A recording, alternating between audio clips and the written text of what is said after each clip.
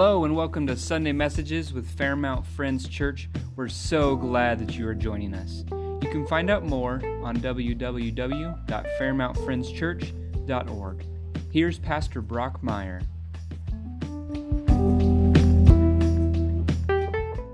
Yeah, sometimes we have a tendency to get lumped in to a group that says if you love your nation, then you're some sort of a nationalist, that your heart's divided because you can't love God and country. And I'll just tell you this, the best citizens are those that are in love with the Lord, that are Scripture saturated, that love their neighbor, that do good to one another, that contend and fight for godly law, and that love their nation. That's the best kind of a citizen we could ever have. And so to love God and to love country is a good move. And so yes, we are proud to live here. We're proud to be Americans. We're proud to be Christians. And to serve God and to serve the betterment of the people around us is a very good thing. I know that there's been a movement where maybe we're embarrassed of our nation, or we don't want to fly our flag or something like that. And we can play in two extremes, as if we're so all about nationalism, or we completely, the other extreme where we hate all of it. And I'll just tell you, man, let's be in love with Jesus. And let's be completely rooted in the soil that He has planted us in America. And let's make this soil as good as we possibly can be. And from that soil, let's grow and bloom into a beautiful, beautiful place where we can be a blessing to others. Amen. I hope that's our plan here. My wife is in Nebraska. She's on her way back from a family wedding, and she left me with all three kids, and she's a woman of faith. And I had all three kids had a friend over, so we had 6 kids, and it was, there's a difference between faith and wisdom, and what she had buckets of faith, I lacked in wisdom. But I'm happy to report the parsonage still stands, and they didn't tear everything down. But anyway, she is on her way back, but she's watching the service right now, and she texts me after worship. She says, I'm in tears just watching the beauty of our church family. And she goes, I just love the heart and the purity of our worship, that we can come before the Lord and sing how grateful we are for this nation. Just the simplicity of our worship. Also, what's so beautiful about what just happened here is there hasn't been a long-time runner as far as a leader of worship here in the sense of Alyssa or Kathy that led this. However, we've had mega staples and Greg that served for years and years and years. Mike Davis, who comes in and sings, who's been here for years and years and years. And then also new worship leaders with Ian and Kat. The whole mix was just awesome. I absolutely loved what I was seeing right here. We had the young, the old, the tenured, the new. It was just absolutely beautiful of what we just experienced there. Mike, I took a picture of you. And I'll tell you what was really neat was seeing you stand there, and Nurse Nancy is behind you with the stained glass windows. It looked like the glory cloud is like behind you, Miss Nancy. It was awesome. Yeah, that was powerful. Oh, good stuff. All right, we're going to dive into a topic here that is tough because there's some split views on this topic. And so I ask for this. I ask that we would all have grace this morning, that we would have grace for the person sitting beside you. You'd have grace for the person speaking, that as I try to articulate what I believe to be a scriptural and biblical worldview, that as we would wrestle through all of this together, that our goal would not to be right, but our goal would to understand the heart of God. And that we would sacrifice rightness, or whatever we think that we're right, for, I guess, just punt our opinion so that we can get a hold of the heart of God. All right? That's what we're after. So I want to talk about freedom but freedom under God's rule. Every national holiday, I like to speak on the beauties of America or on our Christian history or about our military, if it's Veterans Day or Memorial Day. And this morning we're here on Independence Day. And I want to speak about being a free nation. We have so much freedom that we believe that we are free from everything, even from any type of rulers over us. How many of y'all know you can have an extreme mindset of freedom to where nobody can tell me nothing? I'm free. I'm an American. And we can take these extremes to some pretty ungodly places. Sometimes too much freedom eventually leads to our own harm. Imagine all of America's 5-year-olds having freedom to the car keys of their parents. That's not good that we have unlimited amounts of freedom. Too much food is not a good thing. Too much food that's free of consequences. Too much sex that's free from consequences. Too much of anything that has all of the borderlines cast off of it is not a good thing. And so we don't worship freedom. We worship God who says in Christ and through Christ, He sets us free. We have liberty to those who are in Christ Jesus. But it is for freedom that He has set us free. Not so that we can, divulge in more sin, but that we can truly live free as He has intended.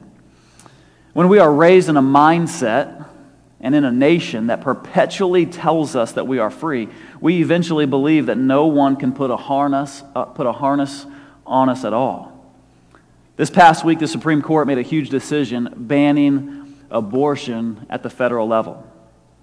We're going to talk about that today, but I really want to talk about the beauty and the glory of God. And I want to talk about us not using our national freedom in bad ways. So this is a hard topic for some. For some sitting in the sanctuary today, you may view abortion differently than I, maybe differently than the neighbor sitting next to you,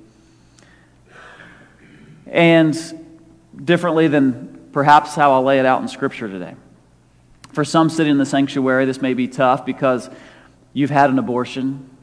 Maybe you've paid for an abortion, supported a friend or a family member to abort their baby. Please hear this. There is no shaming this morning. We want to lift off any heaviness of shame. There is no condemnation, the Bible says, for those who have come to Christ Jesus. We're freed from condemnation, from shame, and from guilt when we have a relationship with Jesus Christ. You may feel convicted at times, but condemnation is something else. Condemnation is from the devil who tries to keep us locked into the past. Conviction is impressions of God that He puts on our spirit so that we can repent, we can turn to Him, and that is a good thing. Conviction from the Holy Spirit is good. Condemnation is not, and we're not here to put on any condemnation. For others, perhaps you're split on this issue. Due to a baby's life being hard, some may see that it's okay to terminate a life. They may say, well, the baby has an extra chromosome, and so their life is going to be hard. So they are not valuable enough to have life. Or as soon as the baby is born, they're going to need heart surgery. And because that's going to be hard, they no longer have a right to life. Or in the rare case of pregnancy happening by rape, which is 1% of abortions. Or in the case of incest, which is less than half of 1% of abortions. Now the baby does not have a right to life. Please hear me on this. Rape and incest have been very close to me and to my family, and I believe to our church family, perhaps to you and your personal family. It is hard. It is tough waters to navigate and to walk through.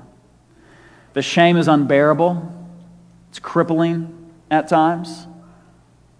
The thought of to carry the child of a father or an uncle, the layers of shame from rape and incest are so heavy. There's so many different layers of shame. But what we can't do is we can't compound shame with added moves of killing a baby on the back end of it and to try to rid ourselves of the reminders of that shame. The move is not to kill, but the move is to heal. The best move would be have an encounter with Jesus to where we truly can be healed. To get healed in the most powerful and deep and life-changing ways that are only found through Jesus Christ. I want to encourage your faith in God around some of these circumstances. To be a people of faith. Faith is not waiting for the perfect circumstance or situation. I'll launch out and try this great endeavor when I have all of the financing and all of the right players, and I'll do all of these right moves first. No, it's faith. It's believing in things that you cannot see. It's hoping for maybe perhaps what is not there, but it's trusting in the Lord. And so sometimes we say, well, I want to terminate a pregnancy just because it's just not the right timing. I'm waiting for the right season, the situation. And so I'll exercise my freedom to make this move. I just want to encourage us, let's move in faith. That even if that life, that precious baby's life is going to be hard, that God can show up in miraculous ways and redeem that story. Even if the life of the mama is hanging in the balance, man, let's continue to go for it and pursue delivering this baby, and perhaps God would show up and do a miraculous healing on the mom. But to take matters into our own hands and say we do not trust that God will show up and do a miracle is a lack of faith. And people that live lives on a lack of faith of God are just separated from Him. And I'm just saying, church family, let's take a step toward Him and let's exercise great faith. I have a buddy right now who has a child on the way. His son will be Down syndrome. And he's wrestling, man. He has wrestled. But he's choosing the God story on this one. He's choosing to ride this out with God, to trust God on this one, to see the wonders and the miracles that God is going to do in the life of this precious child, to see how God is going to change him through serving this precious life. The needs are going to be big, and it's going to require him to even be more like Jesus than ever before, to serve and to serve and to serve. He's going to see the life of Christ come through him, not by terminating, but by laying down his life, taking up his cross, and becoming like Jesus. I also want to encourage your faith to give to adoption agencies, to give to churches that help mothers that want to keep their child.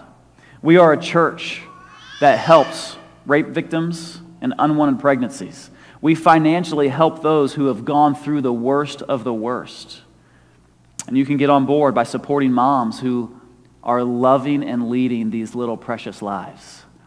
So exercise your faith by saying, God, I'm going to take my money and invest it into someone else, believing that what I'm seeding and pouring into, that you're going to call up and to make something really special. Let's take a look at Scripture. Let's go to the Bible. I believe, like Israel back in the day, today we want a government to be the moral barometer rather than God. We would rather look to a government to tell us what is right and wrong rather than to say we hit our knees and we seek your face. And you're the one thing, and what you say goes. And believe it or not, God has some thoughts on this matter. Thank God we're not left to our own opinions, our fallen nature trying to figure this one out. Thank God we can go to the source of all life and look to Him and see if perhaps He has some thoughts on this. The people of Israel, they walked with God, and God led them. He ruled over them. He was their king. Whether they were in Egypt, whether they were in the wilderness, He was their king all the way until the promised land. God was the king of Israel. Until the people looked around and they saw all the other nations that had a king-led government through a man. And they said, we want a man king. And God's like, no, I'll be your king. And they're like, no, we don't want you to be our king. We want a man to rule over us. And here's how it goes in 1 Samuel chapter 8, verse 6. But when they said, give us a king to lead us, this displeased the prophet Samuel. So he prayed to the Lord. The Lord told him, listen to all that the people are saying to you. It is not you they have rejected, but they have rejected me as their king. And they have done from the day that I brought them up out of Egypt until this day, forsaking me and serving other gods. So they are doing to you. Now listen to them, but warn them solemnly, and let them know that the king who will reign over them will claim as his rights. Here in America, what we have done, we look to government to rule over whether something is righteous or wicked. What we're talking about today is not a political issue. This is a God issue. This is a righteousness issue. This is a biblical issue. We look to a government to tell us what is allowed and what's not allowed. Instead of us looking to God to tell us what is right and wrong, we look to fallen people to try to tell us what is right and wrong. In America, we've even taken it one step further than the Israelites. Not only are we like Israel wanting a king government instead of God, but we've established a democratic republic government. A democratic republic government is not only do we have a king that dictates everything, no, I have a vote. And I have a say. And I want to make decisions for my body. And I want my choices. And I want whatever I want without anybody reigning and ruling over me. And if I don't like you, I vote you out.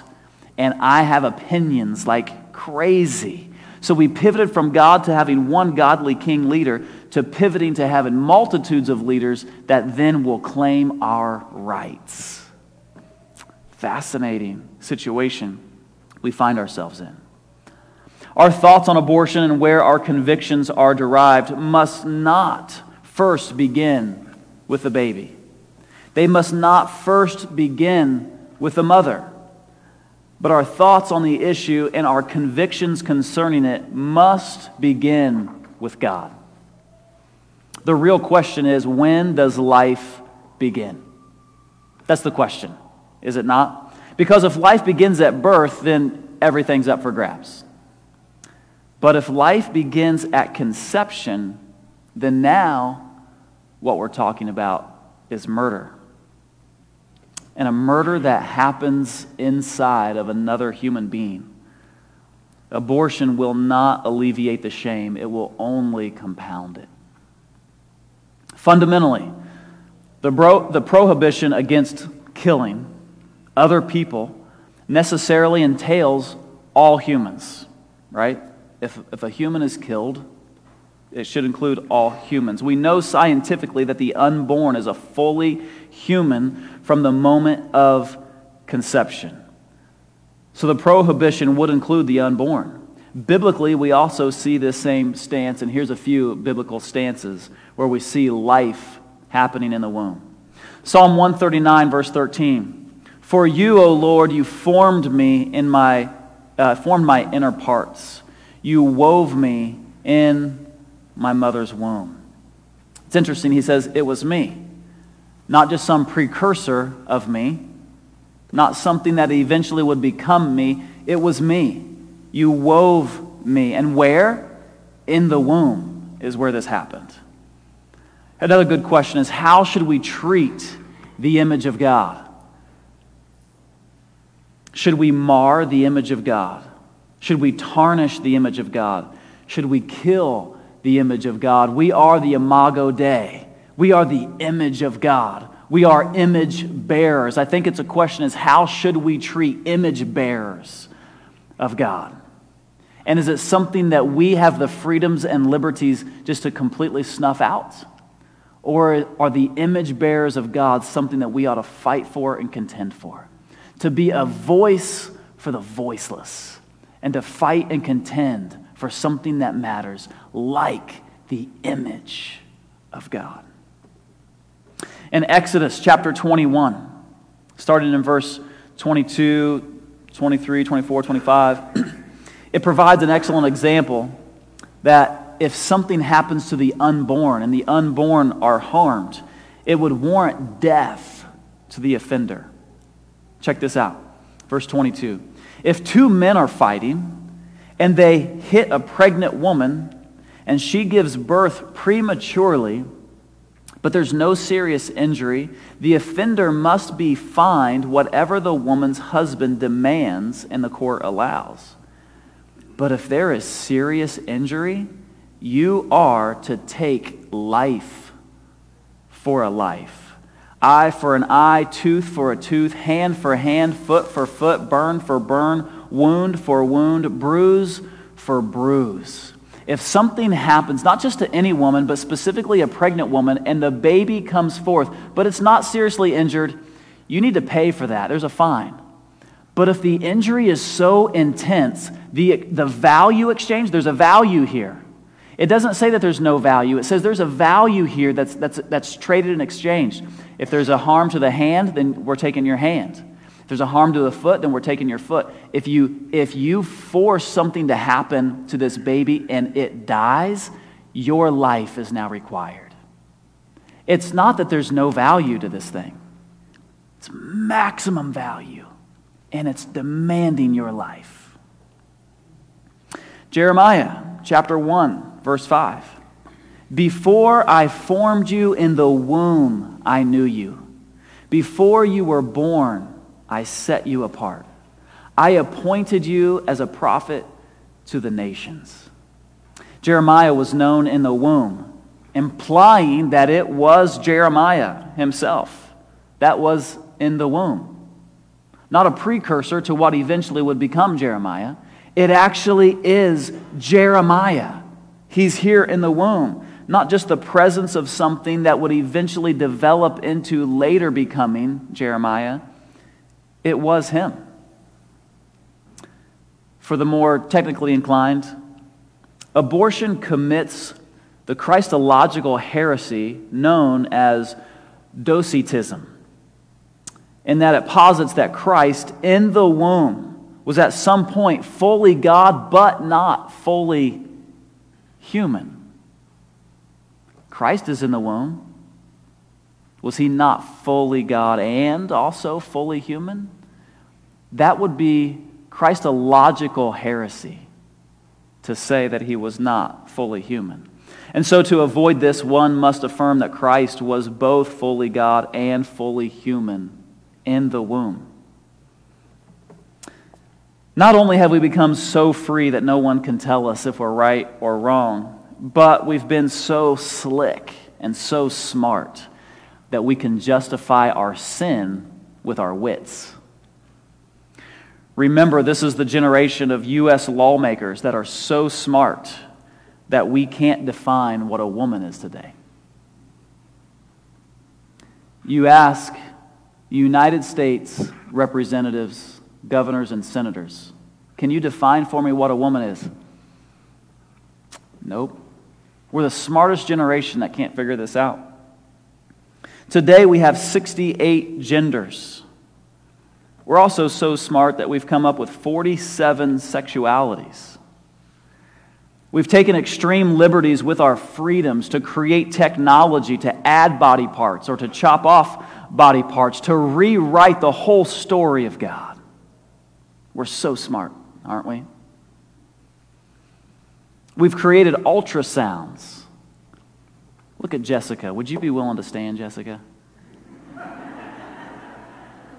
From the back, you don't know she's pregnant. Yeah, turn. You don't know she's pregnant. Holy cats, there it is. From the back, you don't know, and then she turns, you're like, something is going on here. This isn't just nothingness.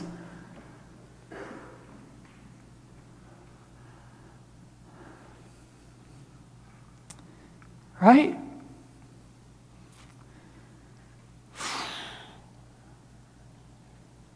But we're so smart. We've got these ultrasounds. Look, here's its face. You can see his nose. You can see his eyes. There's his little mouth. There's his arm, his little fingers. You see his legs, his nose, he's kicking. At some point, saw a picture that defined his masculinity. There is evidence. And she says, "Doctor, it looks like a human.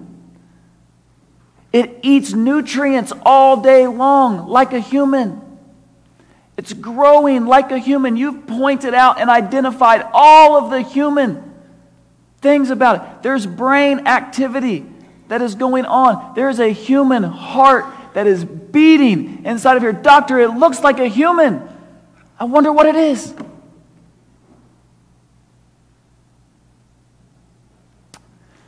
Oh, come on, America. We're so smart that we can explain away a human life.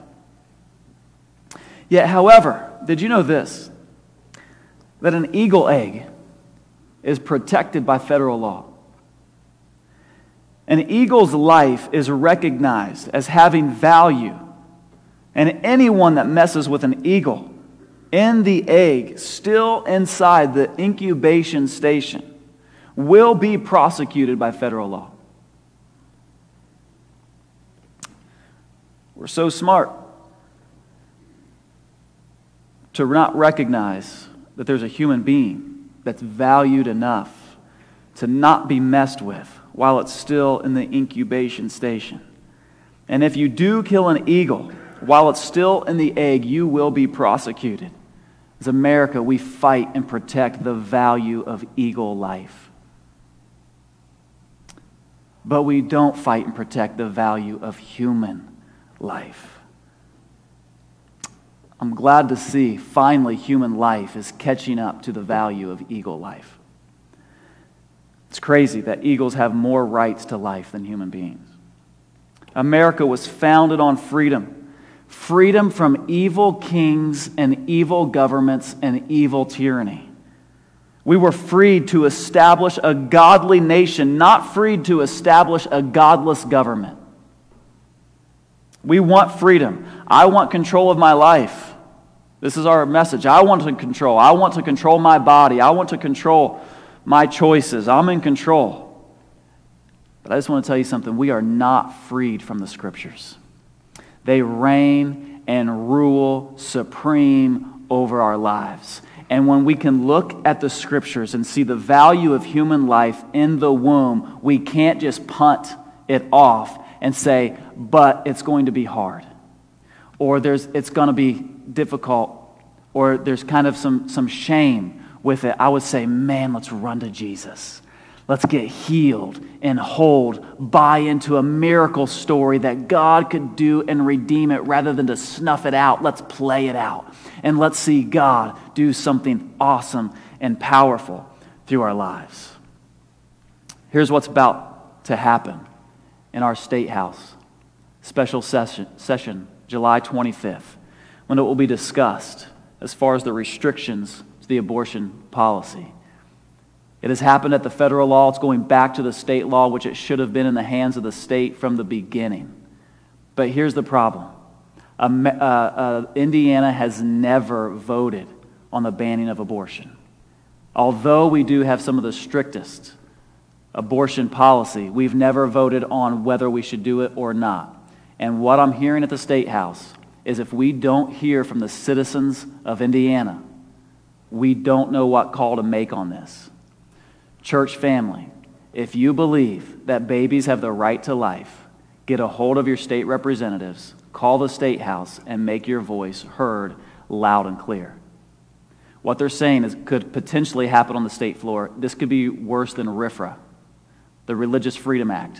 Do y'all remember how big of a debacle that was? We can't afford to miss it on this one. So please reach out and let your voices be heard. I'm going to wrap with this. A psychology study was done involving 50 people over the age of 95. 95 years old. and they pulled them all together. Collectively, they had more than 5,000 years of life experience. Isn't that amazing? The survey consisted of one question. If you had your life to live all over again, what would you do differently? 3 replies emerged as the main consensus, and eventually there was a 4th that they kind of pulled there at the end as well. 1, if you had your life to live all over again, what would you do? Number 1, risk more. Number 2, reflect more. Number 3, do more things that live after you die. And later a 4th, enjoy the journey. Here's the deal, is even if those 95 years were hard, no one asked that they would have never had a shot to live those 95 hard years. They all would have said, I would have gone all in even more. I would have risked more. I would have, even though it was hard, I would have tried to enjoy it more. I would have been in more on my own storyline and on my journey. And I just wonder if the 63 million aborted babies, if they were surveyed, they would have said, I would have liked to have a shot at it. I would have loved to have gone after this life. Church family, let's be a voice to the voiceless. And let's continue to stand for the bearers of God and fight for the right to life. Perhaps for some of you in here, this has been really tough. It's been hard. Maybe still you push back and you have some argument on that. Maybe there's just been some tough situations where abortion has been a part of your life or your family. Pastor Andrew and I have already talked. We want to make ourselves available this week. Please reach out to us and to the church family so that we can know. We would love to sit and talk and pray and move toward healing the best that we possibly can. We're with you. We're in this thing together. It's not about what I think. It's not about what you think. But it is about what God thinks. And let's contend for the glory of God in our nation. Would you stand with me, church family, as we close this morning?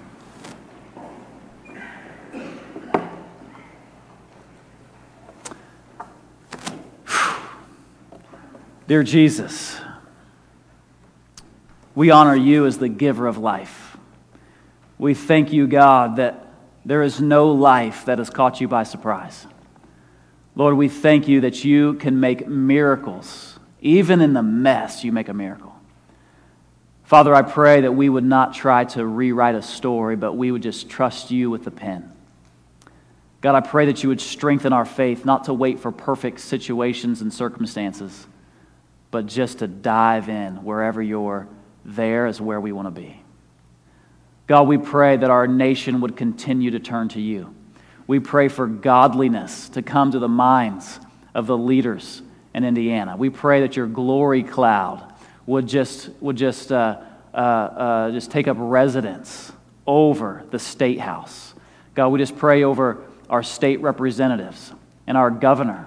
God, we just pray right now, God, that you would just give wisdom and insight. We pray that the voices to them would be righteous voices. We pray that the prophets to the state would have a voice that's loud and clear.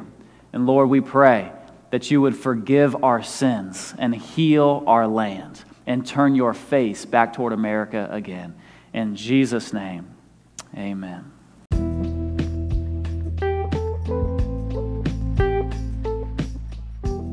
So we're so glad that you were with us today. You can subscribe on iTunes or Spotify or your preferred podcasting app. Be sure to rate us so other people can know about the podcast.